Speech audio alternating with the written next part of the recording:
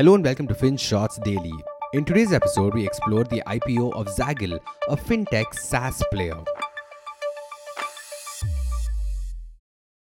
Before we start today's episode, here's a quick side note from Team Ditto.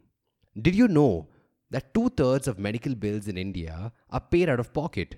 Imagine growing your investments only to see them vanish with a single hospital trip. That's why, as a financially prudent individual, you must have comprehensive health insurance. And for this, you can talk to our team at Ditto Insurance today, where we guarantee unbiased, spam free, and personalized insurance advice. The link is in the description below. Now, on to today's episode. If you got your first job over a decade ago, you might remember that if you did well at work, you would probably find an envelope with some cash on your desk. Or maybe you would get some coupons that could be spent only at select places. You would stuff it into your wallet and go out to spend it.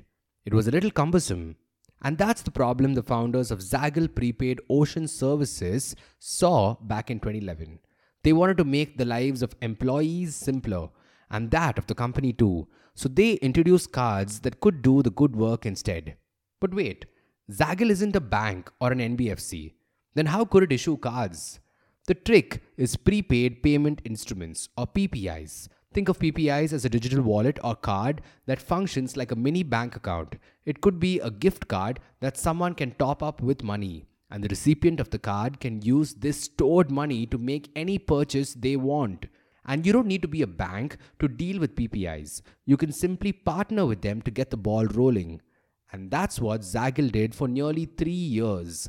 They put their head down and went after improving the rewards and recognition, or R&R, market through these cards.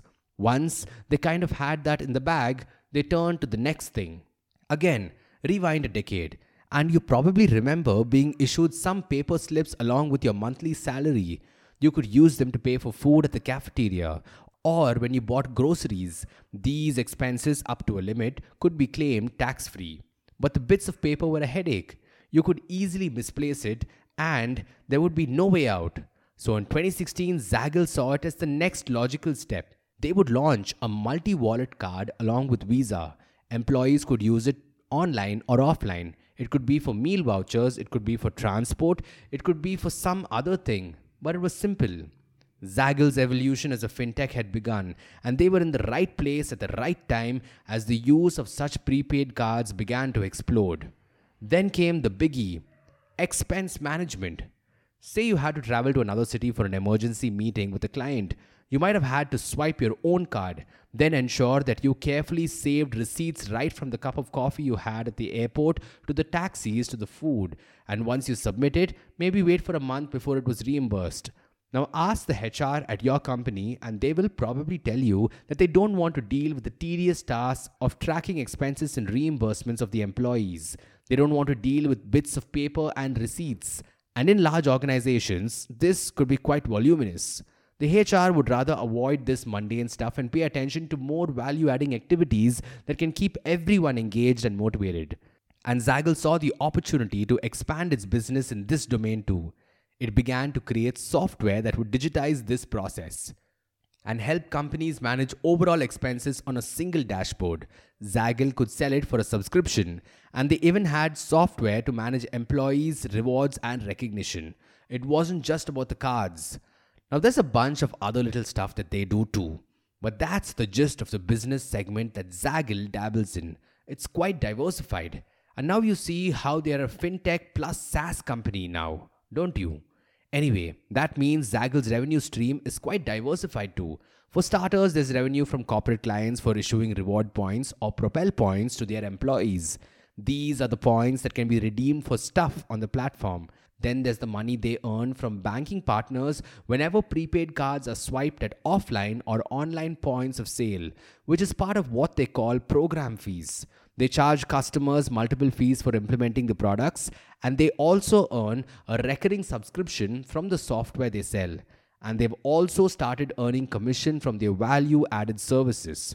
For instance, they've tied up with FIBE and Tata Securities for loans and wealth management products that employees can avail. So each time someone signs up, Zaggle gets paid. And it's a pretty hot market. Even globally, investors have been pouring billions of dollars into funding these expense management companies. As one CEO put it, it's part of a desire on the part of companies of all sizes and stages seeking to save money by managing their spend better. So Zaggle seems to be in quite a sweet spot, and by offering this full product suite, they've quickly amassed a loyal customer base of over 2,400 customers split in a 75 to 25 ratio between large corporate accounts and small businesses. We say loyal since Zaggle seems to be pretty good so far with customer retention. The churn rate is just about 1.5% in the past 3 years. Although we do have to mention here that it's a young company with even younger products, so the churn rate could go up in the future as competition gets more intense too. And maybe the company is aware of this. Maybe that's why 70% of the 560 crore IPO is an issue of new shares. The company will receive fresh funds, and the number one item on their agenda is to acquire new customers and retain existing ones, which mostly means fresh spends on building out tech as well. Now, all this sounds great, right? So what's the catch in the IPO? What are the risks? Well, the borrowings have risen quite a bit. In March, the company raised 50 crore rupees as a loan from a venture debt company. Sure, part of the IPO proceeds will be used to repay this, but you have to wonder why a SaaS company resorted to debt, especially when it was so close to an IPO. Because the end result right now is that the company seems quite leveraged. The ratio of debt to equity is nearly 3 times. Then there's the fact that even though the revenues look good on paper, there's quite a bit of expenses too. For instance, there's a cost that the company bears when reward points are redeemed or gift cards are used. 63% of Zaggle's total expenses are attributed to this segment, and the end result is that the company makes just 20 crore rupees in profits on over 550 crores of revenues. It's not a great net profit margin. Then there's the valuation. A PE or price to earnings ratio of nearly 70 times is causing some discomfort among potential investors already. Many feel that the company does not have the track record to really command this premium. So yes, it might be a unique HR fintech company operating in a segment that's poised to grow. It might be a 12-year-old startup that's actually profitable. But there are some question marks you need to mull over before the IPO closes on 18 September. Thank you for listening to today's episode. And if you want to share your feedback or suggestions, do drop us an email to hi@finshots.in. Until next time.